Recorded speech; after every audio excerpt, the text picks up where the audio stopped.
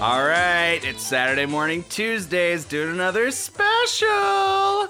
I'm Andy. I'm Austin. Hey, it's Rory. And we got a special extra friend today. Hey, buddy. Hey, everybody. I'm Nathan Cox. We like Nathan a lot. He's collabed. Is that a word? He's collabed with us before on some audio projects, and we're really glad to have him back. But we're also very sorry to have subjected him to this. So welcome to the show, Nathan. And thank you. We did a special this time around on a beautiful show called Kid Video. Yeah. Rory, this was your suggestion. You want to sort of describe what we're doing here? All right, this show is? So we'd kind of, sort of been working ourselves up to a high where we'd been, recommending shows we loved and taking those recommendations in stride, or at least hoping to really positively engage with the material. So I thought for this special, to sort of explore another facet of what we love about cartoons, especially the older ones, which was their rich ability to fail. The ceiling is high for failure. Yeah, and this one is a spectacular mess that I was hoping would make for a engaging conversation. Yeah, I think a lot of us had already seen the intro. Yeah, the intro is already... Yeah. I had also seen the intro because of going to house parties with you guys and having those times where it gets to that point in the night and all you do is show intro songs to different Saturday morning cartoons. He means a normal house party that me and Austin and Andy just start playing cartoon theme songs. That's correct. Yeah. It was pretty and much whoever any party. stays. Yeah, it's like the time when people start then checking their watch and coming up with an excuse to leave. And then we're just pulling up Jason the Wheeled Warriors and like banging. Yeah, whoever stays is our true friend. Yeah. I think that's kind of the way it goes. But so Kid Video is kind of a musical journey, if you will. Also, Nathan is a DJ. I'll have you know he's also available to do bookings if you're interested. But he does have some musical cred. So it's true. I'd like to pretend that's one reason we brought him on, and also, we can retcon that was the reason. But this show was born, if you will, a month after I was. Oh wow! So it is basically the same age as I am. That's exciting. Yep, September 1984. I'm August 1984, which Damn. is also about when MTV started, which plays heavily into this show. Yeah. So the kind of structure of the show, right? So if you've ever seen the intro, so we talk about like, oh, you can watch along with the shows that we watch. We don't actually need you to necessarily commit to watching this show and the episodes we watched, but you might want to watch the intro. Yeah, you'll get an idea. It's great. So it's these four kids. They have a band and they get sucked into the flip side, which is basically just they get turned into cartoons and get brought into a crazy cartoon world. But the whole episode is this big zany thing, but there will always be like somewhere in the middle, like an action sequence that's like underscored by a pop song or a cover of a like major pop song at the time.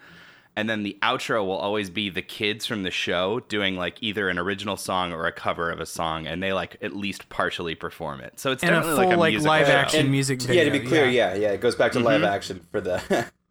Yeah. So yeah, it was. I mean, you can't really call it like MTV Junior, but it definitely was sort of feeling the same vibe, right? I mean, like. Yeah. It was definitely clearly trying to fill a market that MTV was having trouble hitting. You know, like, young why aren't children. kids under 12 watching this? Right. Well, and I think I will bet you anything that Kid Video was pitched as MTV for Kids as this sort of like child's guide to, okay, parents, your kids are too young to watch Prince, jacking off the guitar. Right. But here's our like curated jukebox guide to like, what's hip right now. And so I think what was probably, and then it'll be like a little animated, stuff in between music videos. And I think it kind of evolved. That's my guess. It's really easy for me to say now that kids probably weren't super into Billy Joel back then, but maybe they were, and I'm just too young to realize it. I was really surprised when Billy showed up on the screen in that one episode that we watched. I was too. That was great. I mean, like, I kind of got like, okay, Janet Jackson, because she's in there too. But like Billy, I don't know. Okay, so really quick, if you want to know which episodes we watched, we decided to go with just picking some random ones out of the middle because we figured that no kid in the universe would ever have watched this show in order. So we picked episode, and the episode descriptions lack any kind of logical, through line. So it's complete madness. It's absolute madness. So we watched episode 6, Cienega. We watched episode 19, Star Maker, and we watched episode 20, Nara Takes a Powder. I will have you know that the way that we pick these episodes for the special is we look at the list and we all just select the ones that have the funniest titles or the best descriptions. Which, good to know. Might not necessarily wind up with the best episodes because sometimes the things that sound the funniest don't end up being the actual most entertaining. Yeah, where like it sort of gets all the silly out ones. in the concept. Exactly, in the premise. It's possible that we just accidentally selected ourselves out of the good content, but I'm willing to bet that that's not true. Yeah. I mean, not every episode is going to have a hairdryer monster, for sure. If we were only so lucky. Yeah. Man. So here, another thing is that before we actually start with the 3 episodes, I watched the pilot. Well, not the pilot, but episode 1. The pilot is, I guess, unavailable. Yeah. And I assume that probably explained some of the chronology. I doubt it. I don't know. But I mean, they aired the pilot a week before the first episode, so I think it did air on TV, but you can't find it online, or at least I could not. And I'm real good at Googling. Yeah. So I did watch episode 1 to beat the band. And I got to say, that one was pretty good. So the first episode, basically the entire plot revolved around Lionel Richie being kidnapped by the villain Master Blaster. And they know that because they hear his flying ship. The kids are just hanging out over some weird checkerboard backgrounds because the animation team was too lazy, I guess, to really draw much of anything in this show, at least in season 1. And they see like Master Blaster's flying castle, and they overhear All Night Long by Lionel Richie playing, which is being played by the copycats, by these cats, these wacky cats. His henchmen slash his henchmen. Slash whatever you call them, musical proteges. Right, except they can't actually play music. They just sort of or hench. Yeah, they suck up like captured talent and then they play it out of their instrument. So in this case, they were literally just playing a recording of Lionel Richie's All Night Long. So Lionel Richie does not make an appearance in the first episode? No, he doesn't. So here's their version. So they go up into a tower. There is a line about, wow, they must have Lionel Richie kidnapped in their ship. And so they wind up in the ship, and there's this glowing orb, pink orb that's surrounded by tubes, and they walk up to the orb and peer inside. They say, whoa, what's trapped inside? And then it literally just plays about a minute and a half of Lionel Richie's music video for All Night Long. Which would not be the first or the last time this happens, or this structure. Right. And then they zoom out and they're like, wow, we gotta, fix that. So later at the end of the episode, they shatter the orb, and then that's the last of it. We don't actually see Lionel Richie go, hey guys, thanks a lot for saving me, or anything like that. It's just, But also, another plot element involved showing up in Electric City, where a literal plot element is they have to walk down to Electric Avenue and then take it higher. which is a song, which is we got to walk down to Electric Avenue, and then we take it higher. And like they're literally like, wow, well, we've walked down to Electric Avenue. Now we have to take it higher. Beautiful. Which, actually made more sense than a lot of the other episodes. Yeah. And what we'll see moving forward is the songs lose a lot more connection to the plot. Yes. And they sort don't say. Yeah, the songs just sort of show up. And I think what I was reading is that it became a rights issue. So as far as broadcasting the show in other places, music would have to get changed based on, because they wanted to play it in Bolivia or whatever, and they can't get the rights to Billie Jean or Beat It or something, and so it just gets replaced with other audio. So instead of actual plot points revolving around the copyright of the song, I think they had to sort of shift and go for a lot more generic stuff and not really suggest what song is being played. Which also makes sense, because something I noticed was that whenever they go to one of the animated music video sequences, the animated sequences convert to about 2 frames per second of animation. Yeah. Which works because then nothing has to be timed to any sort of tempo. For example, in the first one, they introduce water spiders, which play no part in the entire episode, except for all of a sudden the water spiders go into a really terrible Footloose sequence. Yeah. So let's jump into episode 6, Cienega. Yeah. So I got a blurb. So in as much as any of this show makes any sort of sense, we're gonna try. We're gonna try and make it make sense. So here's the blurb. Actually, really quick. Here's the names of the kids. Right. So we've got Kid Video as the main guy. Which is both the band and him. Yeah. You will not know what's being referred to. No, never. So we got Kid, we've got Carla, we've got Ash, and we've got Wiz. I guess Wiz is his real name. They never call him anything else. So the fun fact about Wiz, really quick. That actor is Robbie Rist, who is the most famous of all of those. He played... That's not Rory? No, it is not Rory. No, it's actually Cousin Oliver from the Brady Bunch. Yeah, which is great. I was sure it was Rory. It does, let's be honest. Taking shots. He does look a little like Rory. I'm not going to lie. But not in anybody look up the other actors? Yeah, I got some. Yeah, they got nothing. You're a much more handsome man, Rory. Yeah. You're a much more handsome man. Yeah, you're more handsome. I sort of thought the guy who plays Kid would have had some sort of trailing career after that, but he does not. He is he's a ghost. Yeah. He's got some stage charisma.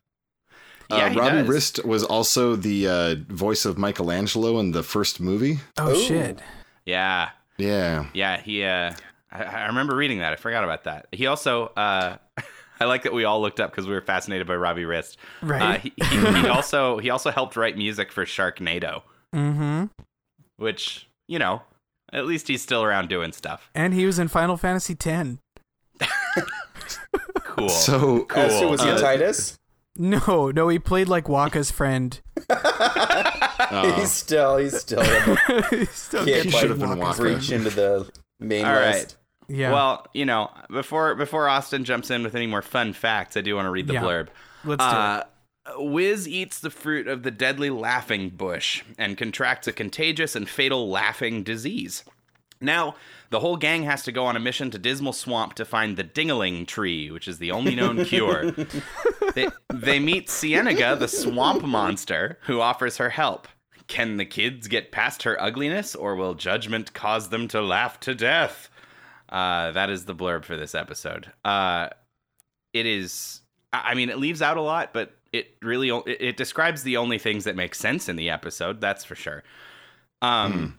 So the whole thing gets set off because Wiz gets separated from the group because he's going to find a ball because they're playing some weird fucking game of the ball, and this freaky tree plant man gives him some creepy apples and he eats one and then he can't stop laughing. First he denies the bush when the bush and the bush says, "Don't run off, I'm a happy bush." Which is the most kidnappy thing a Bush could possibly say. So true. I don't know. That was really, I mean, that Bush never comes back. It's never a plot element. It was just the way that they could get them to start laughing. The Bush was just a guy in a van. I mean, it was a thing that happened, but that was the sort of stand-in, like... Mm-hmm. Yeah, if there's a morality play here. Like, this guy... Yeah. Yes. I have morality play in my notes. For sure. And he's like, the Bush is a serial killer. Like, how many kids or whoever has he done this to, knowing full well that they will laugh until they die? Yeah, that's death. That's death voiced by, like, an Ed Wynn kind of, oh, hello, don't worry about it. Yeah. Ugh.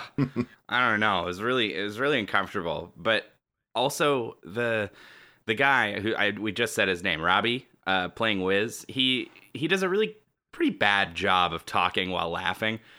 It's not great voice acting. Yeah. He can't I don't know. It was really odd, and actually made it a little creepier for me. Yeah, I mean, Screech isn't much better.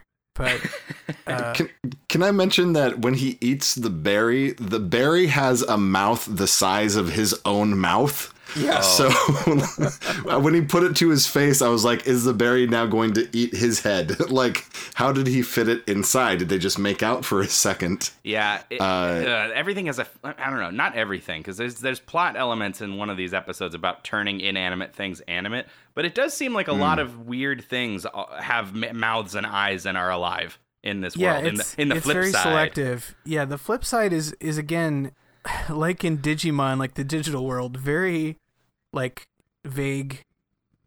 Doesn't really... rules? Yeah, I mean, it kind of does whatever it needs to do per episode, but you kind of never get a really solid understanding of how this place works. Yeah, and everything looks... I don't know if you guys are familiar with Roger Dean. He did a lot of old, like, trippy 80s, 70s, 80s cover art for albums and stuff. He did a lot of the stuff for Yes. I don't know if you've ever seen that album Fragile, with like the globe with the big tree on top and the, et cetera, et cetera. It's all weird and trippy artwork. They obviously like based the flip side off of all of his stuff because but it's weird architecture all over the place and like, it's not to say that the art is good. Oh no. No. It's taking cues off the sort of trippy music video thing that was going on at the time. Right. I mean, there's some weird early 80s music videos. I'm sure that you know that, but I mean, if you've ever watched a Genesis music video. Yeah. But the world is very strange. And so something else that we should mention just in terms of understanding this show in general, right? So like these kids, it's the four of the kids. They've got this little fairy friend named Glitter, and who gets super who's strength when she sneezes. literally a manic pixie dream girl. Yeah, we get true. Yeah, she's a little over sexualized for her size. Yeah, the whole sneezing thing also is just like, this is so clearly a cocaine thing. That she's sneezing because she's doing tons of coke. Yeah, and it's pixie dust. I mean, the whole thing is definitely drug fueled in one way or another. Yeah, right. To create this art and to write these episodes and to come up with the ideas that they do. And so for me, I was like, this is a nod to the adults that this is a fairy with a cocaine problem. Right. Well, and her voice actress is Kathy Cavadini, who was later Blossom in Powerpuff Girls. And, oh, wow. So she's one of the, I would say, the biggest success out of this whole show in terms of staying in the business and continuing to do work, even though she was Glitter in Kid Video. God. In spite of. So they've got this fairy. In later episodes, there's like this robot called Toolbot who's like this, I don't know, it doesn't even matter. But then they're constantly being chased or antagonized by this evil, like, record company executive named Master Blaster. Yep. It's really vague what's going on with him. He is always sitting in a souped up floating office chair. Well, yeah, which is, I mean, that's him that's the sort of Baron Harkonnen character. Mm-hmm. Like anytime you see a floating fat guy in some kind of magic space chair, that's kind of what they're doing. Rory has read Dune. It's sort of one of my characters that I've read Dune. But it is like a pretty overused archetype, right? Like of the one thing from Dune to sort of break into pop culture would be flying fat villain in space chair. And also, it's real weird that like I did not watch the pilot as Austin did, but in the intro to every single thing, he always says like, "I'm kidnapping you and taking you to the flip side to make you my slaves." Yeah, and then that doesn't seem to ever really follow in any of the other episodes. He usually seems to be wanting to either like kill Kid Video or stop him from making music. When initially it seemed like he wanted to kidnap him to make him perform music as him because he's like a record executive. That kind of. But then none of that really continues. No, I had a hard time placing the sort of, I guess, the intent of the show in the sense that we've got this Master Blaster who's a villainous record producer, but with the music that they have that made it onto the show, I assume that there's some sort of positive relationship with the record company. So. I don't know. They got some good gets. Yeah. Well, and I'm like, I don't know if I should bring this up or not, but I'm pretty sure that Master Blaster is kind of an anti-Semitic character. Yeah. Oh yeah, I could see that. I mean, the way that they present him and with like the hair, and in one of the episodes we watched, like he takes a schwitz, and it just came across that way to me as like that's like the archetype for like the record exec. Right. Yeah. The wrinkle in that is that this show is pretty much entirely part and parcel created by Haim Saban and Shuki Levy. Yeah, I don't remember how to say that. And this it was like partially produced in Israel, and like it had a vinyl come out in Israel. Like so, it's actually the kids toured in Israel. Yeah. So. Maybe not. Yeah, maybe not. or maybe they're rolling in their own archetypes and just being like, hey, let's play with it. It kind of wouldn't be the first time. You've got like Mel Brooks, will often do a sort of caricature of himself. Mm-hmm. Yeah, it's very odd because also, I mean, the whole point about not the whole point, but Master Blaster, his name, the only way I know Master Blaster is in reference to reggae. Oh, right? I was going to say Thunderdome. Well, in Mad Max Beyond Thunderdome. There's professional wrestlers. There's a professional wrestler duo called Master Blaster. Like it's used in like several songs are named Master Blaster. Right. It's a Stevie Wonder song. Like it comes up a lot. Stevie Wonder reggae song. Nathan, for this wrestling duo, is one of them Master and one of them Blaster?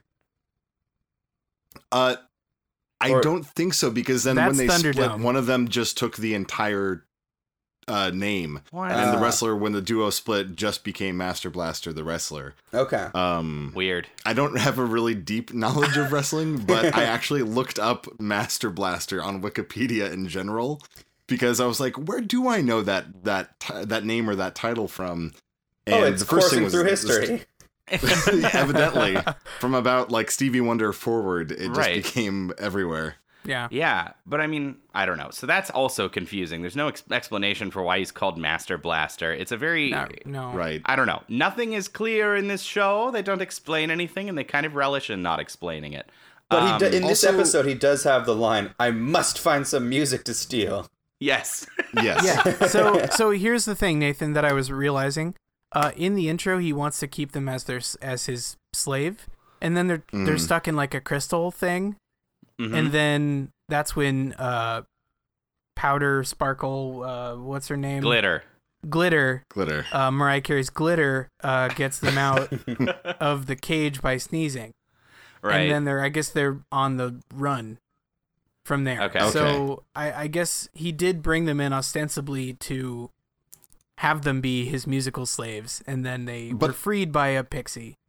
Yeah. I've realized that enslavement is such a huge thing in cartoons. Yeah. You guys talked about it in Sonic the Hedgehog back when you were doing Sonic. Yep. Like there's slavery in that. Oftentimes like the brain wants to enslave people. Like it's a strange thing that I feel like now we kind of like avoid trying to like use that term, but back then I was just like, oh, what's the worst thing you could do? Let's enslave people. Well, yeah, so like, you know, saying kill was kind of dodgy. Right. So you could say make you my slave is kind of an equally bad thing that means your life is forfeit. Sure. It's odd though. I mean, to its credit, it is one of the most comically evil things that you can try and do. If your goal is to enslave people, it's like, I know what side of this I'm on. You're a bad guy. Like, we kind of accept that there are moral gray areas in murder. Like, but he probably shouldn't have been doing that. But you can't. When I hear the Cousin word Oliver. So Yeah. I'd like to skip the dumb parts of this episode and talk about Cienega herself. Man. Because I think Cienega is my favorite part of any episode that we watched in this little go around. I'd love to hear you talk about that. Great. And I would love to do that because so she's this creepy swamp monster because they have to go to the swamp because that's where the Dingling tree is, obviously. And so they have to go to the swamp. The what are they called? The cats? The copycats? The copycats.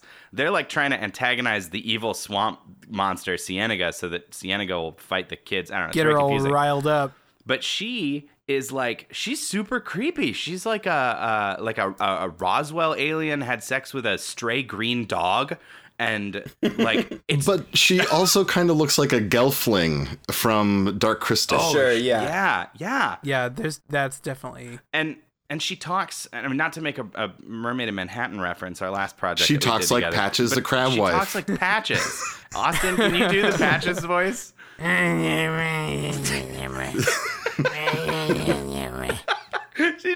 It's so amazing. But the best part is that Kid Video almost like has this weird little crush on her.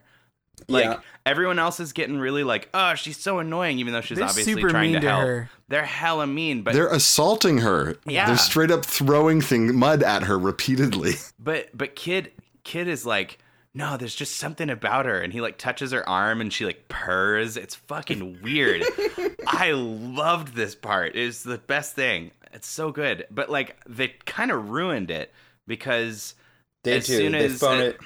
Yeah. Oh God, they phone it in so hard because he like shows real affection for her, and she transforms into a princess, and you're like, God fucking damn it, this was fun for a second. Yeah. I thought he was gonna make out with the swamp crone.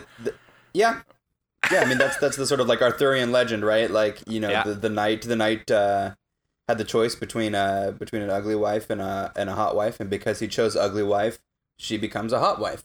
For his reward. Yeah, it's like, oh, thank God she's not still ugly. Woo. Yeah. Right. I don't know, but I still love her. I still love her. It's a problematic narrative, to be sure.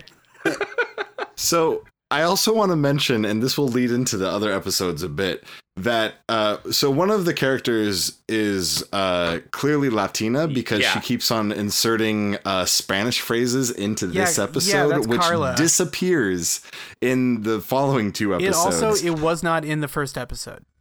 Interesting. It was entirely prominent in this episode in Cienega. Like they were like trying it out. She does it once in a later episode that we watched. One time.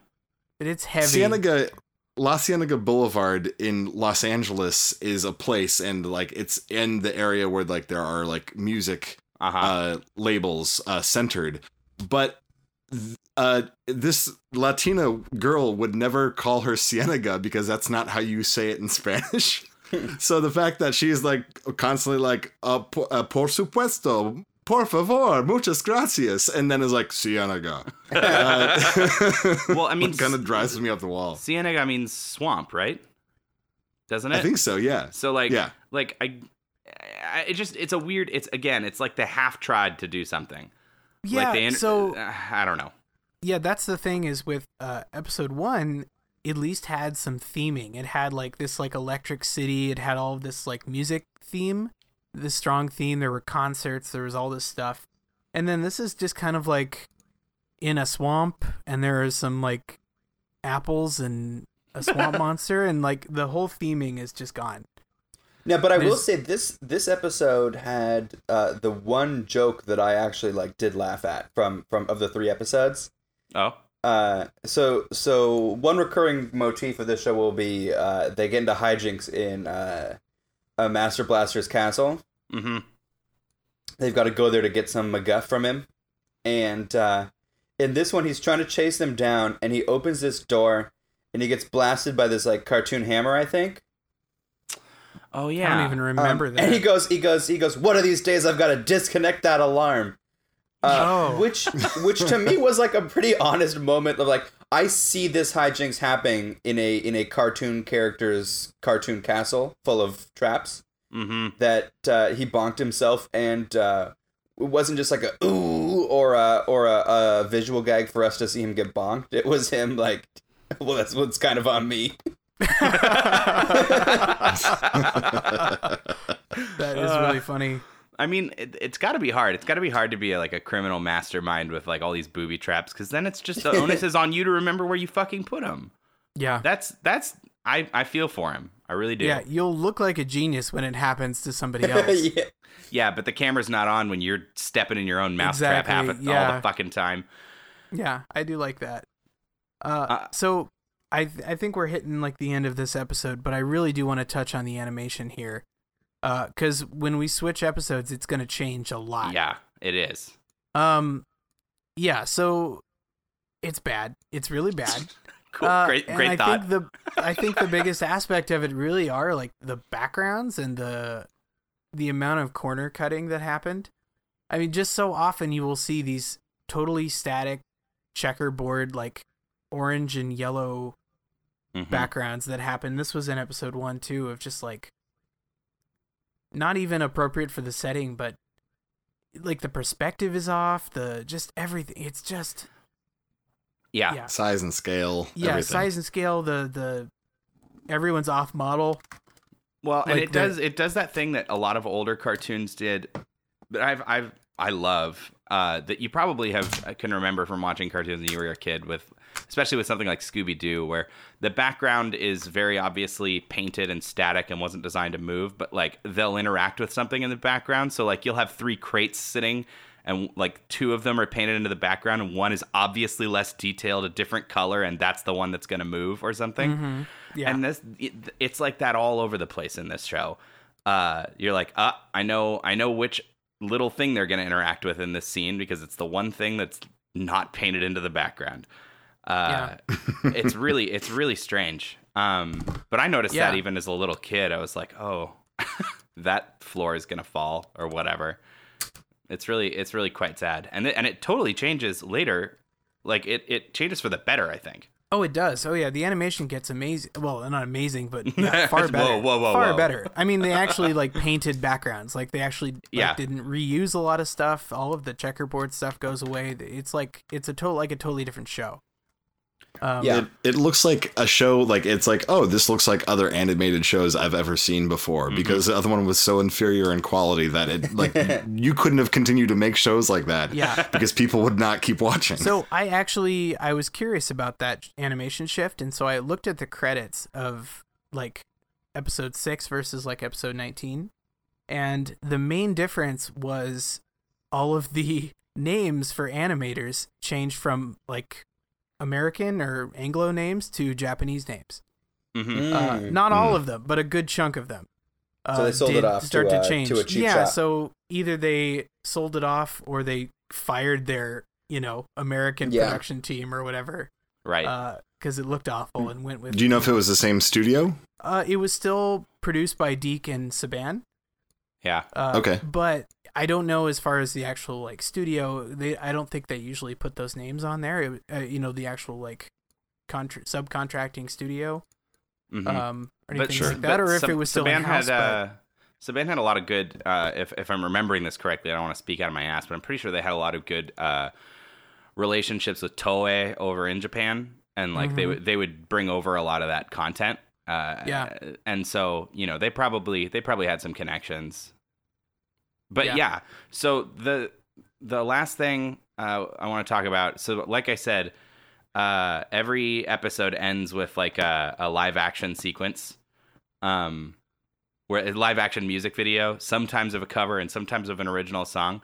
And this one ended with a song called "A Little TLC." Yeah. And this song, this is the weirdest fact that I found. This song, was first recorded earlier that year by a Japanese singer named Marlene, but in Japan. But it was written by Lindsay DePaul and Terry Britton. And Terry Britton is the co-writer on What's Love Got to Do with It for Tina Turner, and Just Good Friends for Michael Jackson, and a bunch of other random songs. It sounded way too good for this band to have. Yeah. So, like, A Little TLC actually has some legit industry cred behind it. Yeah. The other funny thing about Little TLC is that this same music video played over episode 1 as well. So if you're wondering, wow, that's really ambitious to have a brand new music video at the end of every single episode. Well, they repeat it. So they have like a pool that they just kind of cycle through. Right. So that was the second time I saw it. So they get 5 episodes in and then play it, start duplicating. But just so you know. That's awesome. Yeah. I love that. Yeah. We talk about Star Maker. Star Maker. Yes, let's. Yeah. The creepiest of the 3 episodes, in my opinion. Mm-hmm. Absolutely. Yeah. Also, I assume we're all watching the same YouTube playlist, which had the commercials still in there. Yes. Yes. Yeah. These next 2 episodes had the original commercials intact from the commercial breaks. Boy, was a trip. Man, some kids' toys are really creepy. Also, in retrospect, the first one we had featured a woman who looked shockingly like Nasim Pedrad does now. Interesting. From SNL, it was weird. At least from a moment, it was like, God, it looks like a Nasim Pedrad character, but it was just some random English woman. Yeah. Also, so the first episode that I watched also had commercials in. And it had one particular commercial that does not age well. It was like a strawberry shortcake baby doll and a blueberry, like the other one, the blue one. Uh-huh. And they were little babies, and the feature, and this is their words, not mine, they really wet their panties. Yes. Yes. So they will pee. And they really wet their panties. And some girl's like, she really wets her panties. No, that's pretty common, actually, in baby dolls. That is a regular feature. Yeah, I know the peeing thing is normal, but the phrasing. Yeah. Yeah, I feel like nowadays we would omit the panties. We would just say she wet herself or whatever. I don't know. This is a strange conversation, and I don't want to be a part of it. Yeah, no, I agree. I thought you needed to know. No, it's good to know. She took her undies to Urinetown. Yeah, see, that's acceptable. I would love that. I would love to see that on TV today if I watched TV. So Star Maker, I got a little blurb. Do it. Mad that everyone in the group has fans except for him, Wiz takes off with Toolbot and invents a device that turns ordinary objects into fans. And I don't mean horrifying. Like blowing fans. I mean like people who are super into him. As he gives his new fans a concert, Wiz is oblivious to the arrival of the copycats who are in danger of losing their jobs, and they steal the Star Maker along with Toolbot to get back into Master Blaster's good graces. Yeah, that does a really good job of making this sound like a reasonable plot. Mostly, it's really creepy. So this one starts and they're watching old footage of a concert they gave for the Spring People. That like totally totally off the cuff comment about, hey, remember when we did that concert for the Spring People? The Spring People look like something that's like a split between a Cronenberg creature and the creature from It that got like blown into like pieces. Right. Like they're straight up terrifying. Like imagine a person. A lot of the things are terrifying in this. Yeah. A person gets stretched out really, really long, and then you wind them into a string shape, but somehow they're still alive. And they're really into teen music. Yeah. So it felt like an Adventure Time bit. Mm-hmm. You just like, whoa, we did a concert with the Spring People. And like they're like little spring peas. It's just like a one-off joke, but this was totally not ironic about it. Yeah. So the issue here, though, is that, the Spring people really liked Ash, who's the bassist usually. So the Spring people loved Ash. Yeah, and Screech from Saved by the Bell. Yeah. There's this big bunch of giant people, and they super are into Carla, and they like fawn over her. And then there's these other weird people that maybe look like mushrooms, and they're really into Kid Video, but no one's into Wiz because the keyboardist never gets laid. So, so Wiz is really pissed, and he goes off and he has a little hissy fit.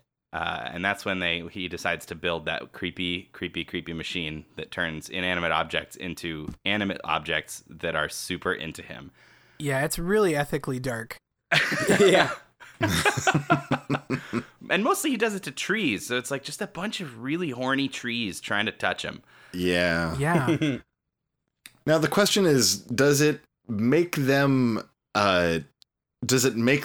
just alive? Because they come alive, they're kind of they are not alive before he activates the Star Maker. Right. And then when he does activate it, then they come to life but are like really into him. Which, like you said, brings about like questionable issues, and then kind of returns back to the idea of like he's no better than Master Blaster because he's made him his musical slaves. Right. Yeah. Yeah. No, he's given them life and then made that life, terrible. Yeah. A torturous existence. Unending devoid of the one thing own, that they crave. Which is with terrifying gaping maws screaming constantly at him. Yeah, I mean, they crave music and Cousin Oliver. It's such a weird existence. It's so weird. But yeah, the B plot is with Master Blaster, and he is pissed at his copycats because they're lame. Because of course they are. They're really terrible. Like they're trying to make him dinner, and they like spill it on him. I don't know. It's weird. It's a lot of things that you can tell are supposed to be funny, but completely are not funny. But he says he's going to replace them with goons that he orders out of the LL Bootlicker catalog. Oh my God. That joke made me so angry. I'm still laughing about it. That's the closest they get to attempting an actual joke, and that's what they come up with. The LL Bootlicker catalog. And, even though it's not played for I guess it is played for a laugh, but it's sort of subdued. At the very end, we meet the goons he almost hired. They were kind of cool. They were kind of cool. They had, definitely they had different races. They were rats. That they were.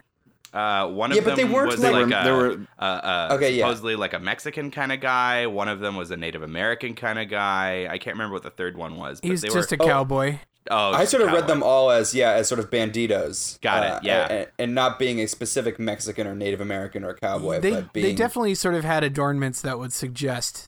Yeah, I mean. Oh, Mexican. Absolutely, but they were more like desperados than they were a race character. They definitely all had a group theme. They had a group theme for sure. For a second, I was like, "Are these characters from another TV show that they I'm were not very aware of?" Yeah, basically. Like a crossover, or do they like? Because I don't know where the flip side is. Do they get motorcycles and become the biker mice from Mars? That'd be God, tight. yeah. I wish that would be some kind of origin. Oh shit! But no, they're just the LL Bootlicker replacements, and then they show up at the end of this episode and turn right around, and they're like, "No, we have standards," and that's like the funny joke at the end. Yeah. So then we get a segment about Everybody Wants to Rule the World. We have our music video. Thanks, Tears for Fears. Yeah. Yeah, it's a good song. The thing is, like, I actually love that song. Oh, yeah. Which I've only really realized the last, like, few years. And nothing can happen in a show that's like, oh, I hate this. Like, I'm suddenly enjoying it because the music is there. Yeah. So at least they have that going for it. To be honest, though, that sequence is terrifying. That Everybody Wants to Rule the World. It's like one of the plant fans like kidnaps Wiz, puts him in a creepy limo, takes him to Flipwood, which is like Hollywood. There's all these weird things. They keep getting in planes. At one point, the plane flies fully backwards. It is really, really terrifying. All I could think of was, like I would be shitting myself if I was Wiz. I just got kidnapped and everything is moving so fast. By fucking Treebeard over here. Yeah, it was crazy. But like the music is so calm. I mean, if you guys know the song, Everybody Wants to Rule the World, it's got this really nice, like, chill vibe. Mm-hmm. Well, not if you actually like read the lyrics. Oh, no, it's no actually turning back. No, musically, I'm saying, like, the sound is really like, you know, like these nice like Moogie synth stuff, and it's good. But yeah, I mean the lyrical content is certainly different, and of course completely irrelevant to what's happening on screen. Yeah. Do you want to say something, Rory? Yeah. No. It just I don't know. It made me think of like Electric Company or I mean one of the things that I thought of while we were watching this while I was watching this show is that in a lot of ways, it felt like maybe a shittier done precursor to something like Tiny Toon Adventures, where you know, like it'll cut away to do like a weird music video sequence, but like lots of little segments in a show, but it's totally wacky, and the architecture and the landscapes are all weird and go all over the place. I mean, it's definitely like a weird, kooky Toon world with music. And yeah, they can kind of fluctuate in and out of reality. Right. That as the bit necessitates, it's in the real world for a second. Totally. And Tiny Toons just did it like 30 million times better. And obviously like a decade later, but right. But I don't know. That's what I kept thinking about. But yeah, you know, like they used to do things to They Might Be Giants songs in right. there, and they would do these weird, like sort of prolonged music video style things with like Plucky running around and doing something or whatever, and like that's what that felt like with that Tears for Fears song, but like the Nightmare version. Yeah. Okay. Yeah. Yeah. It just, I'm trying to imagine actual kids watching this and whether they would actually enjoy it. And I think they would enjoy it kind of just on the music alone. You know, like they would enjoy the songs coming up and be like, oh, so cool, I love the songs. And then probably being kind of fuck all on everything else that isn't a hip new pop song. I mean, I zoned out a lot. Well, yeah. Yeah, they don't really put in enough music. There's like two songs, maybe three. Line. Yeah, because if it really was like a series of music videos, it'd probably be a lot cooler. And this one had Janet Jackson in it as well. Was that this one? Yeah, it was When I Think of You. Was this one. Yeah. Which is interesting how they always like, oh, we're on this hang glider. Oh, it has a TV. What's on it? Like, and then it zooms into the screen, and like, it's always there just happens to be a screen in the room. Then it's just like, oh, look over there, a music video. Look at this weird Rubik's Cube that has a television on it. Yeah. Yeah, so we should clarify. Sometimes they do an actual artist's live action music video, and sometimes they do an animated sort of cover of the music video. Yeah, this one full on just cuts to Janet Jackson's music video for When I Think of You. Mm-hmm. Yeah, just which for is a bit. a nice break. Yeah. Yeah. If I'm a kid, like, and I see like these like trees, I'm like, oh, it's silly because they're annoying and like they can't get away from him. But there was a part of me that I'm just like, oh, this is really about like the pitfalls of fame. Yeah. And like once you become famous, like you can't do anything to escape it, and your life isn't your own anymore. And like, but that married with these creepy trees was like even more terrifying. Yeah. So like really like existentially, it's a really dark and horrible episode. Yeah. And that's why like I almost wish like I had been able to see this as a kid to be like, do kids pick up on any of that? Like, does that mean anything to them, or is it just like, oh, these silly trees or whatever? So speaking of nightmare scenarios, there was a commercial break here that featured another doll commercial that was like a girl talking about her little baby and caring for her little baby doll. The My Child doll. Mm-hmm. Yeah, and God, it's been a long time since I've seen commercials like that, because I don't, if I'm watching content meant for children or like animated shows, I'm not watching it with commercials that are, I'm streaming it. Yeah, like a real adult man. Right. Streaming it. But it kind of it made me feel like some kind of nightmare universe, like I was getting peek into some weird parallel universe with like child mothers. With these like little like 8-year-old girls that are talking about like doing commercials about caring for their children. and it's really unnerving.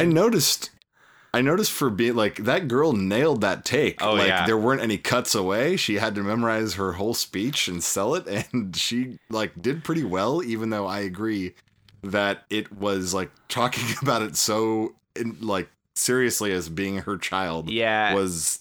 And the funny thing about the commercials in this show, like now usually the cartoon has some sort of idea about its demographic, and will sort of skew that way. Mm-hmm. This thing is all over the place. It's like dolls and monster trucks and cereals. They Massive have no idea. Yeah. They have no idea who's watching this. Yeah. Well, I mean, it's always cereal. Like almost every commercial Yeah, it'll always be has cereal. cereal. But otherwise, nerd it's cereal. a pretty much a. But that's sort of what I mean is it's this sort of scattershot of general children's consumables. All right. Speaking of, it was nice to see Lucky the Leprechaun before he became an outright menace. Like in this one, he's a lot nicer, and then later on, he's like really in your face about it. Yeah. Yeah. Captain Crunch used to sound real different too. Yeah. And there's the idea that with all of these like ads, that the person who's buying these things also wants to watch a Janet Jackson movie. It's just sort of strange. Like it just doesn't quite line up. Yeah. Yeah. Something that also like keyed in with me as I was watching this, that I all of a sudden realized this trend that like in the 80s and like early 90s, especially in cartoons, plunger technology was huge. Oh yeah. Like when they steal the Star Maker, it's with this like dual plunger tool that they like lower onto it to pick it up. Yeah. And then I realized like plungers were everywhere, and like I don't watch a lot of modern cartoons aside from like stuff like suction cups were a big deal. They were. Yeah, like Rescue Rangers had a ton of suction cups. Like I recall like Tiny Toons having a bunch of suction cups or plungers. There's a big plunger sequence in the intro to Adventures of Sonic the Hedgehog for sure.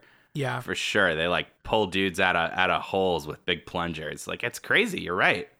Yeah, you could sell dart guns. Where really did that well. come from? Was it like the toys? plumbing industry or lobby? No, what I would guess would be maybe the Mission Impossible TV show. As I feel like once we saw somebody using suction cups to like be a spy and like climb on shit, it was on.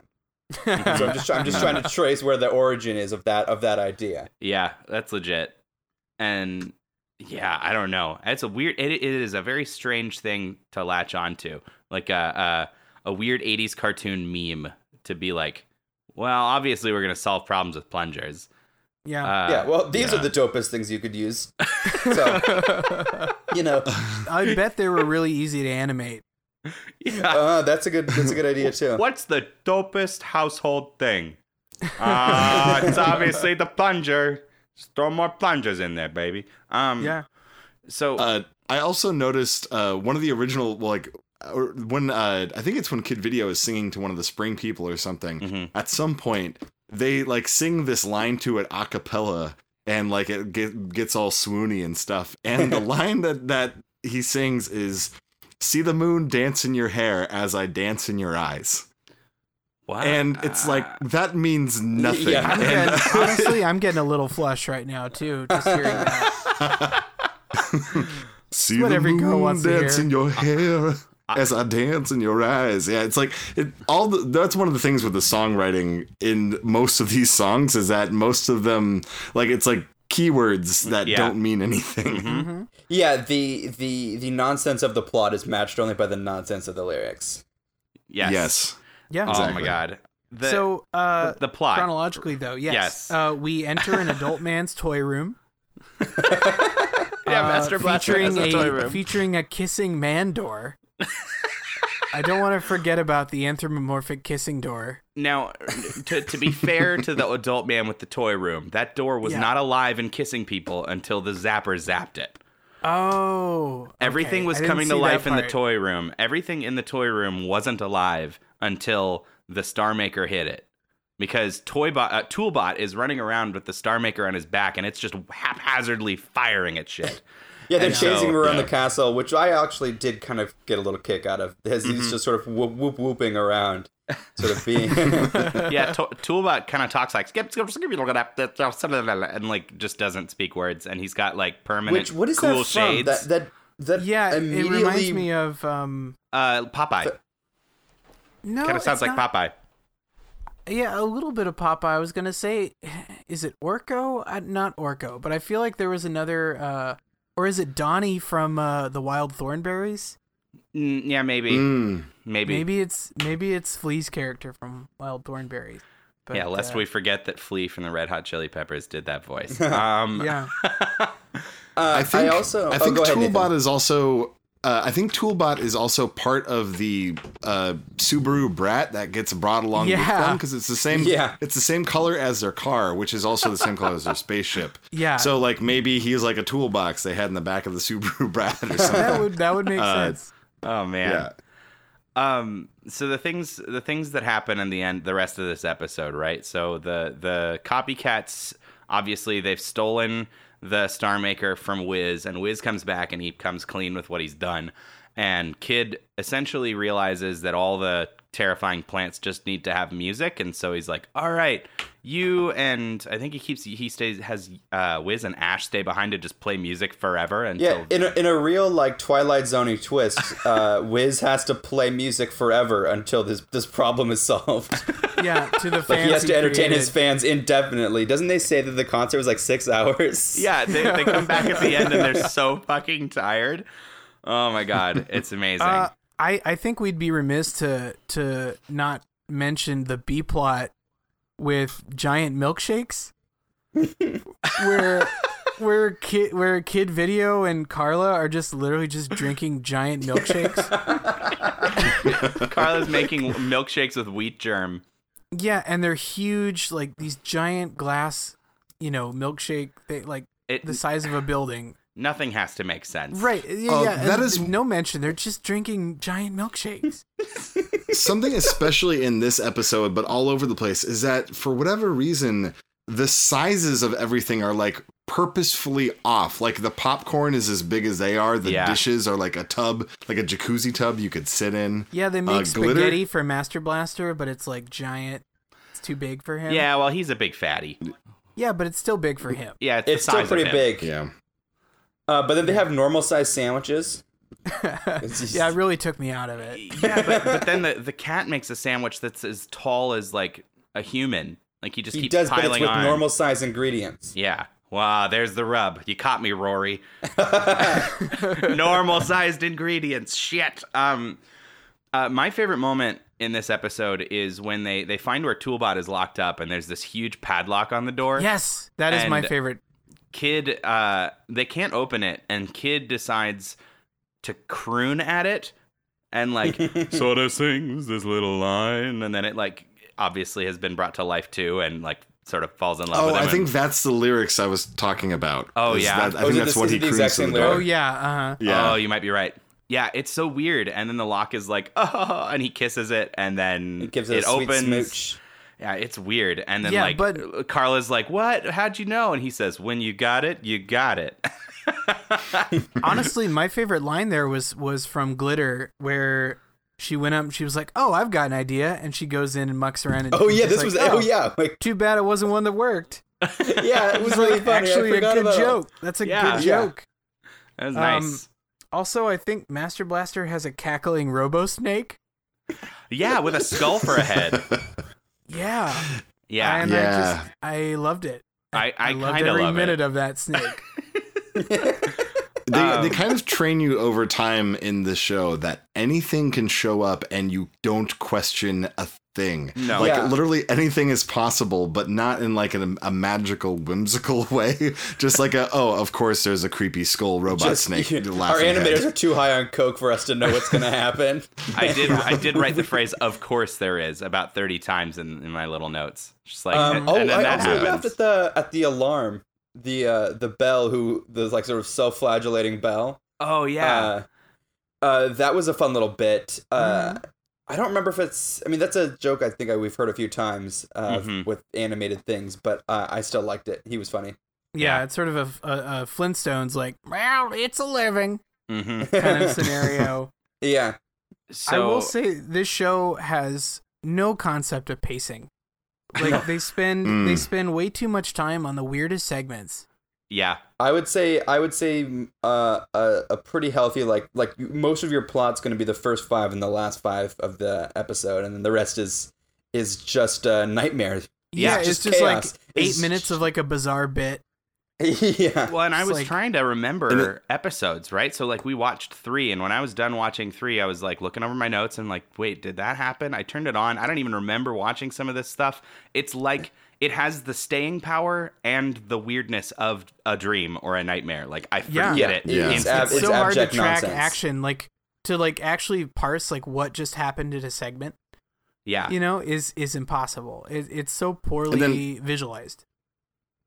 And this one wraps up with like they've successfully stealed the Star Maker, but then unfortunately, like just like with Wiz, when things become his fan, then it's like torture. So it's like, oh no, and like it's a morality play yet again. Yeah. Be careful what you wish for.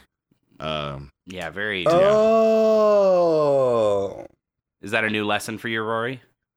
Have you? Yeah, because I'm always using my wishes really immaturely.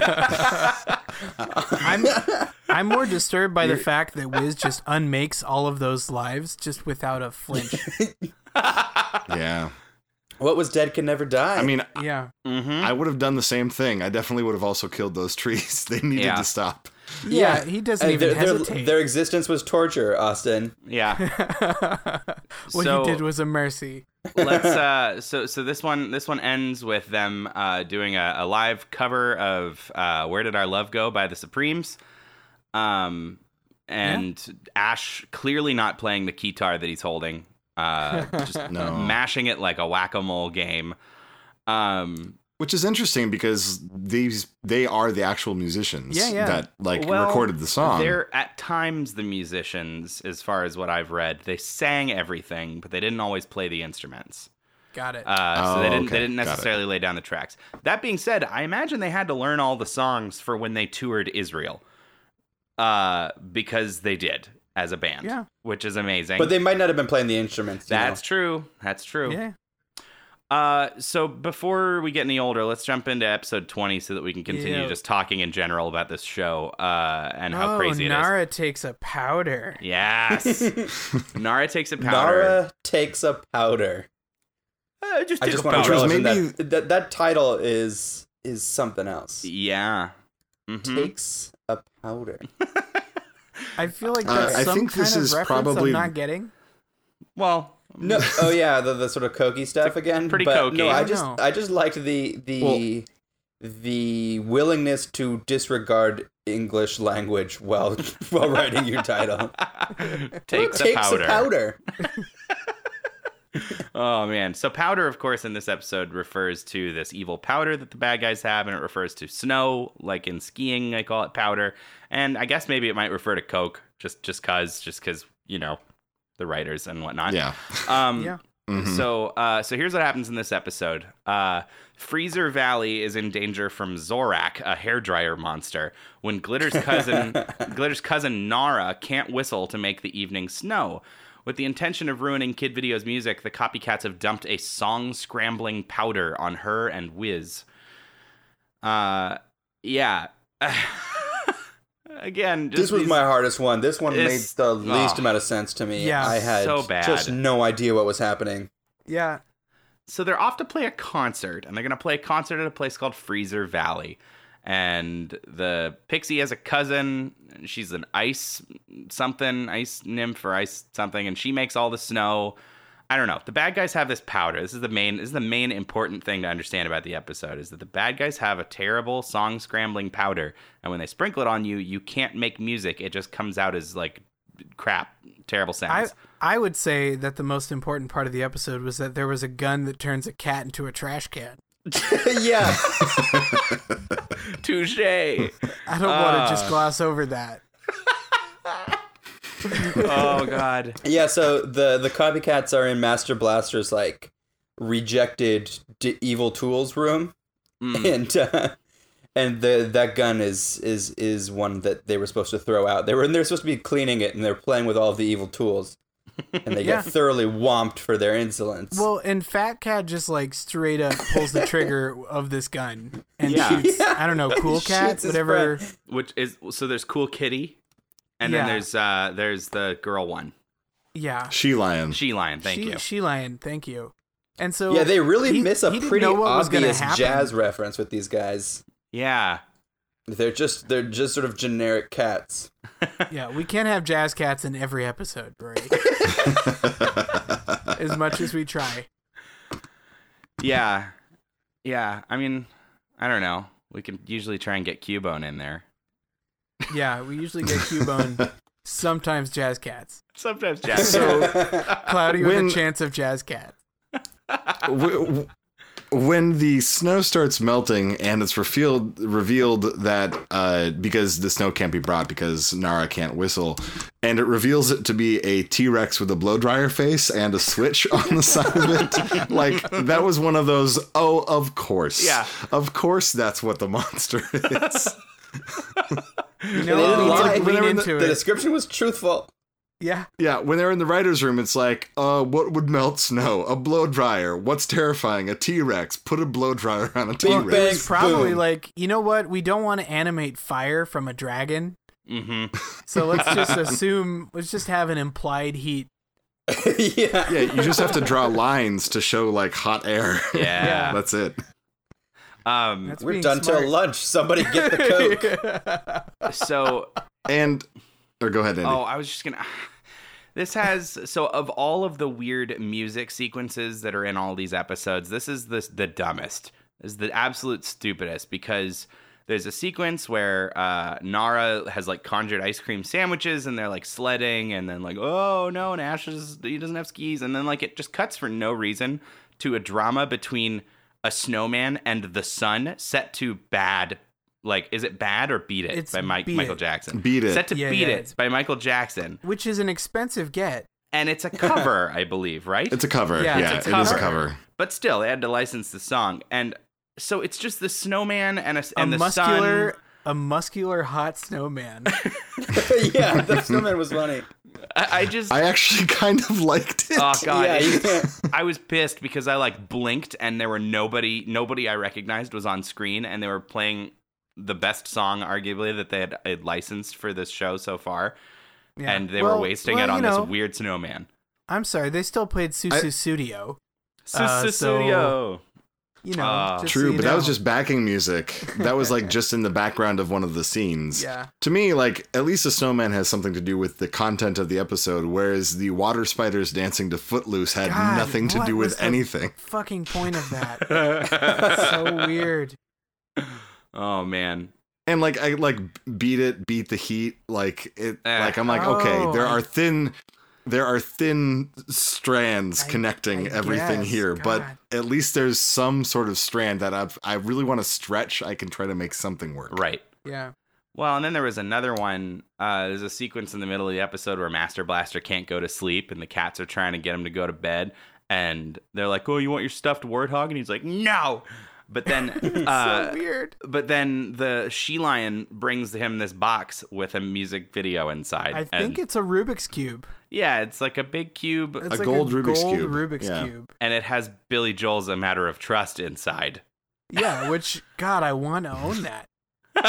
It's just the box that has Billy Joel in it forever. Master Blaster, do you want your cube with Billy Joel's "Matter of Trust" in it? I can't sleep without it. Please play it again, She Lion.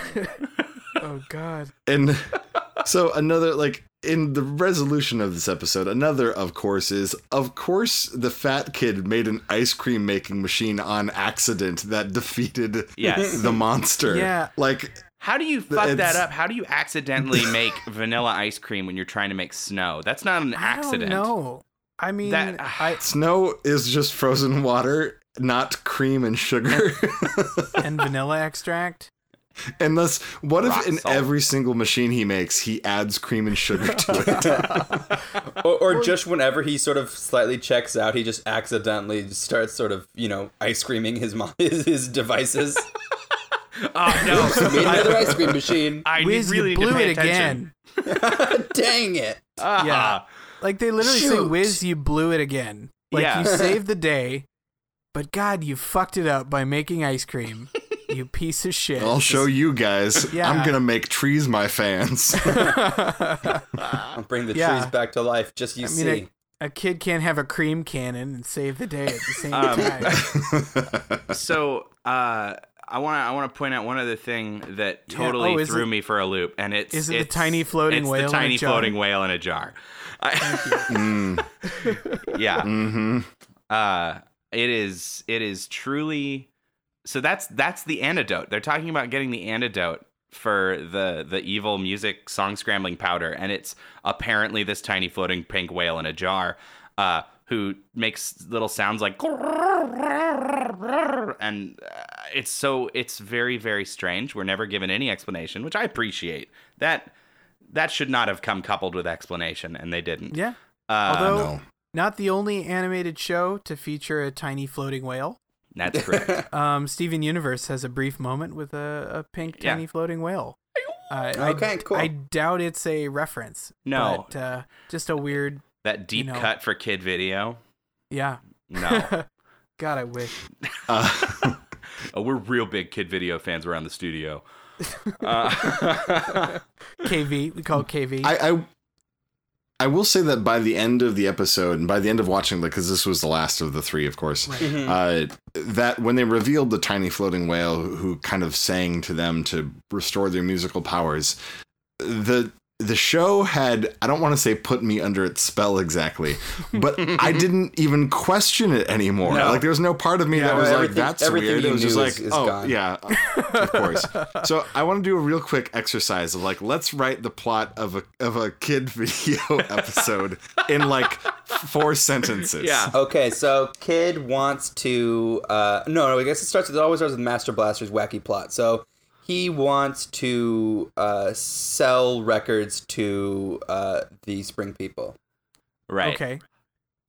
I don't know who wants to go next. But the records turn into cheetahs, green cheetahs. Right. That can't stop stealing all of Kid Video's instruments. And then, in a brief moment, all of the instruments gain sentience and start singing Huey Lewis and the News' Power of Love. Bring us home, Andy. I'm just trying to keep all the plot elements together. A winged rhinoceros comes in and saves the day. Yeah, and then they play us out with September by Earth, Wind and Fire. But a really awkward, I said wind, but a really awkward White Kid cover. Yeah. Plus Carla. literally could be an episode of this show. Oh, yeah. Mm-hmm. Yeah. Yeah. That wouldn't bad an eye. I would watch it too. I like that. And it even brings a little bit of continuity into the game because we get the Spring People back again. You know? Yeah. Yeah, you thought they were gone. You thought that was a one-off. Nope. I have a theory that the Spring People character models just became the Snorks.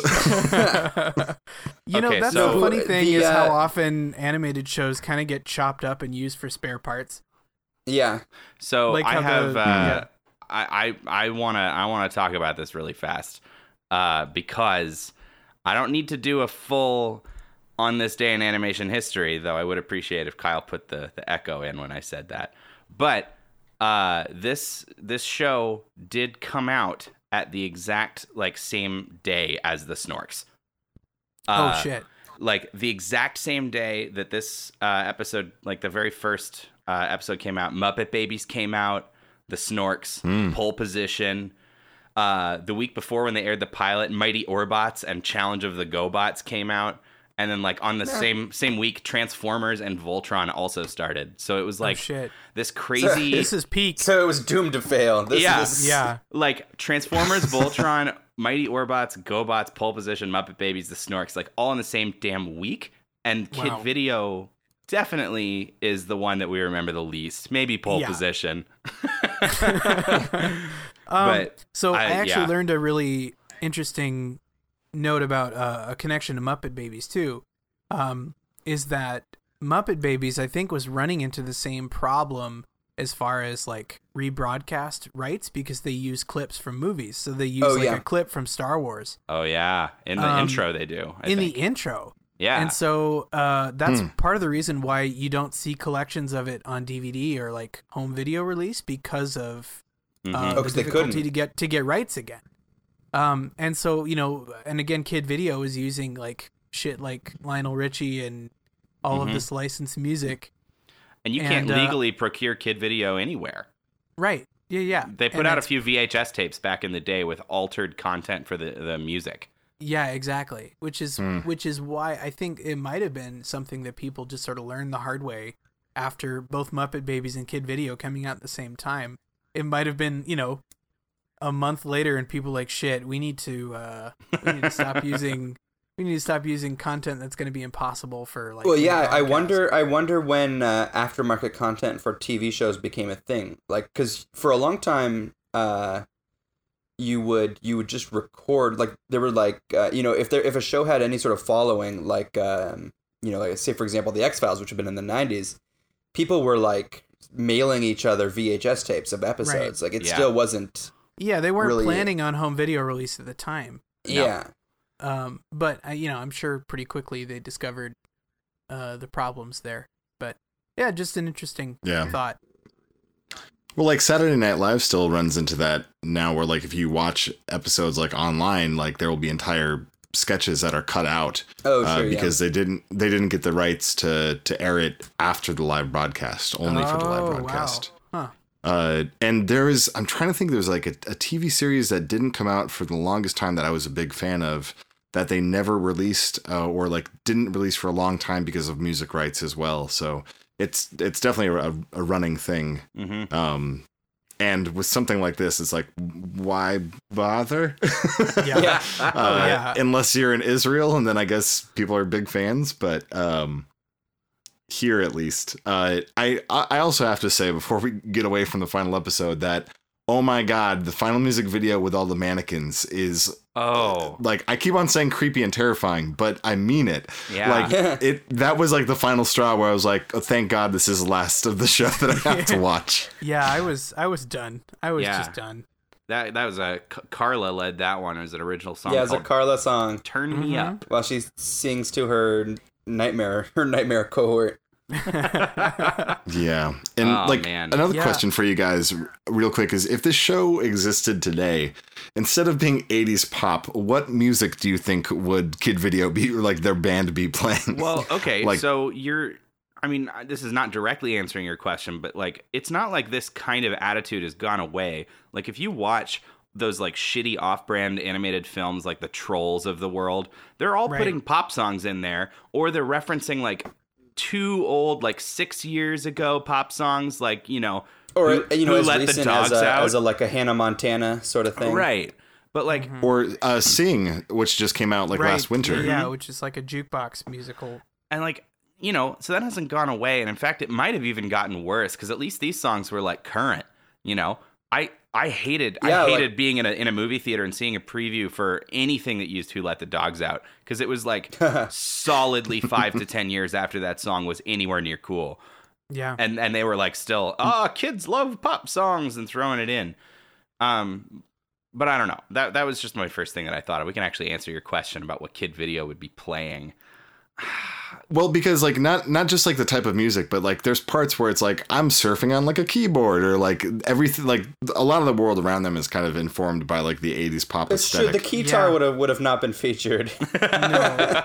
I don't know. Might be coming back around. Are we ready for the guitar's resurgence? I am. The guitar's never left cool as far as I'm concerned. But Rory, I want to live where you live. Part of me wonders like, would it just be like kids with laptops? They just they get stuck in everything Ableton. is done. They've all got little pads, and they're just pushing buttons. Yeah, they're stuck in Skrillex's MacBook. And he's using them to make samples. And live footage of Deadmau5 is trying to help him out. Right? I mean, honestly, it probably would be all about sampling. Like they'd be harvesting kids to make real like music samples, and then they'd be sampling that content. and then fighting pirates. Our villain is a DJ who can't sample, and so he's kidnapped kids to play real music in his sampling machine. Yeah. And he's got like a henchman that's a turntable, but like a one that's alive. Turney? Turney the turntable. Oh man, I hate this. I hate what we've done. Yeah. Do we have any big thoughts about this show as a whole before we wrap it up? I don't know. I don't even know how to process it enough to. I was being your guest for this. Like, I watched a lot of Saturday morning cartoons when I was a kid. Most of them kind of more of the mainstream ones, and so I had heard. Like I said, I'd seen this intro thing before. I didn't really know what to expect. Man, was I disappointed. Yeah, so here's the thing. While watching this, I found it to be sort of unparsable nonsense. It was chaos magic. It was something that was just defied all ability to sort of unpack and appreciate. Mm-hmm. That being said, in talking about it, it did create quite a few funny moments to sort of recount after the fact. Like, after I'd had time to sort of buffer. Yeah, sure. All of the weirdness sort of congealed into something that I enjoyed. Right. Yeah. I mean, the process of watching it just felt like was a slog. difficult. I don't really know what's difficult. happening or why anything is going to happen. Yeah, it's like especially having with a the weird dream. full 30-minute clips with the ads was like, oof. Yeah. Yeah, it's like having a weird dream, and it seems normal when you're like in it, and then when you tell it to friends, they're like, "Oh yeah, that's super weird." Well, and I was gonna say it's like a dream in that whenever you tell, and I'm just gonna out everyone here. Whenever you tell other people what happened in your dreams, you make it make a little more sense.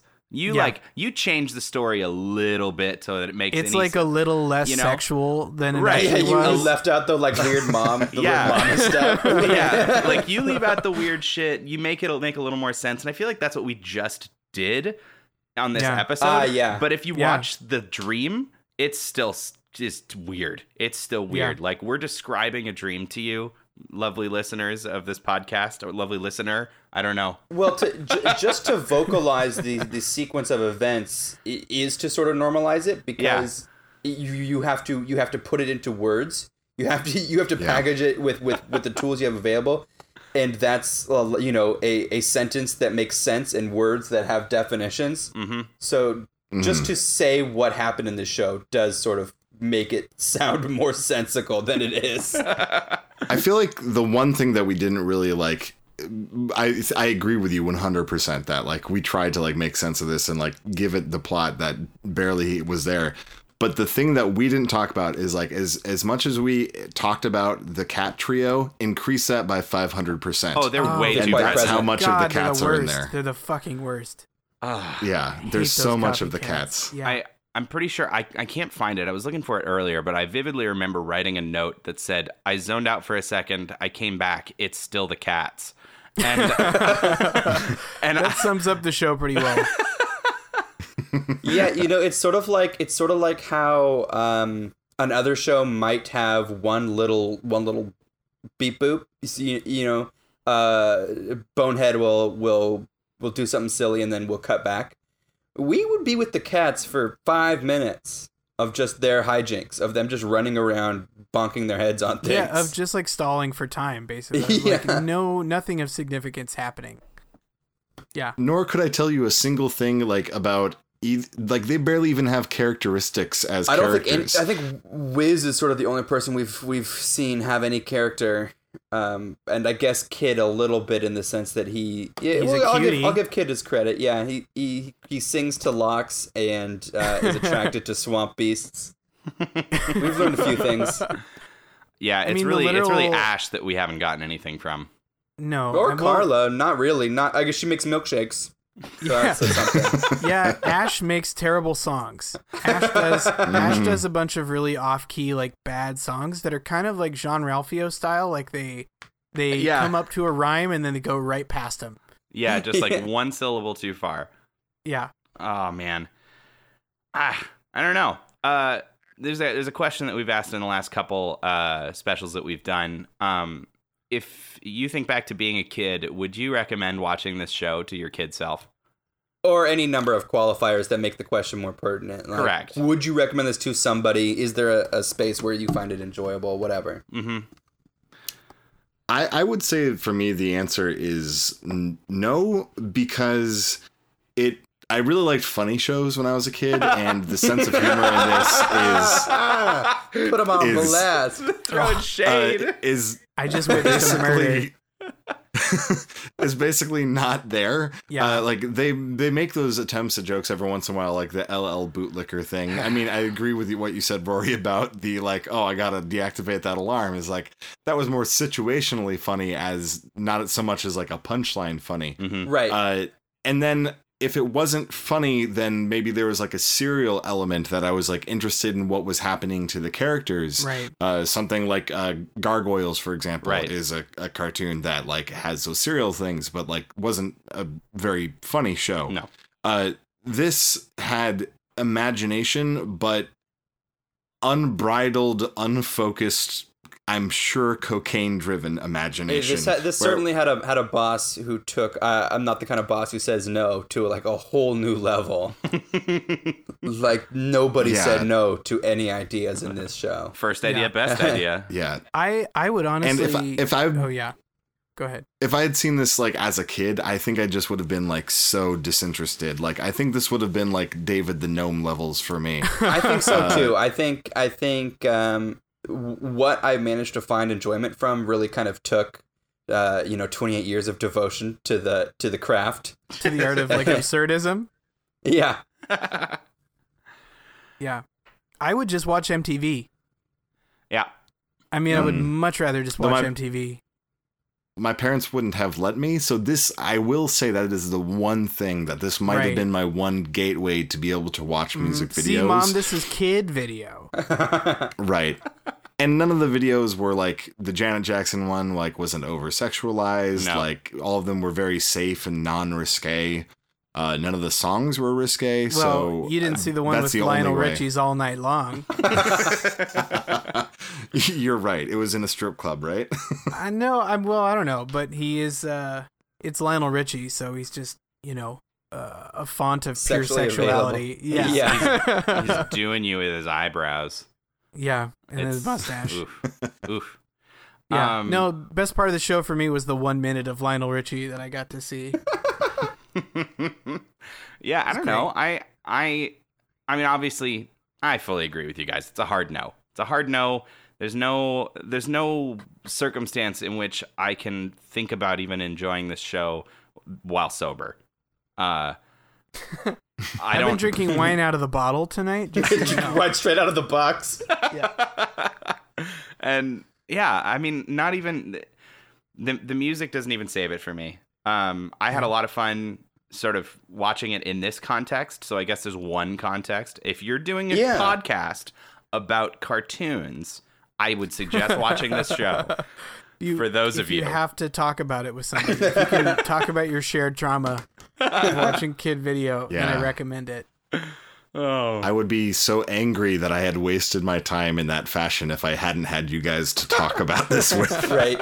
If you just ghosted and then you're just left with 3 episodes of kid video. Just kidding. I would never forgive you. I would never forgive you. Ever. Oh, sorry, we're going to watch Spider Riders instead. Well, thanks a lot, Nathan. Yeah. Yeah, it was strangely my pleasure. Like, it's always great to talk to you guys about this. So, Nathan, we like stuff. to wrap up this show by asking our guests sort of hard-hitting question. Sure. Yeah, so when you die, cremated, or would you like to be buried in the earth? I'm pretty sure, actually, it's interesting because this is apropos for the kid video. When I die, I want to be cremated and then have my ashes put inside a series of vinyl records that can be given to the people that I love with a playlist that I've pre-selected. A company in England does this. That's amazing. All right. So that is what I would like to do. It's very expensive, but I'll be rich someday, I'm sure. Well, it's on the record now. So. Oh, yeah, on the record. Can you hit us with one of the tracks that might be on there? Sure. One of the tracks that would definitely be on that death record would be right on my death record. I think Vibrate by Outkast. Oh. Like that would probably be the closer. It's the closer of the Speakerboxxx Love Below album. Yeah. And there's just something about the vibe of it that it's just I think would do well as kind of like a last like kind of like a see you later rattle. Yeah, like because it ends with a vibrate, vibrate higher. Like yeah. I don't know. I think it would work well. That's tight. Well, that's a great way to end the show. Yeah. Mm-hmm. Thank you. Thank you. Yeah. Thanks for having me. Wonderful. That's Kid Video, everybody. Have a good weekend. Tuesday. But in the future, just in general, But have it's a good Tuesday. weekend. Oh, I'm sorry. I guess no weekends come anymore. It's Wednesday forever from here on. All right, bye.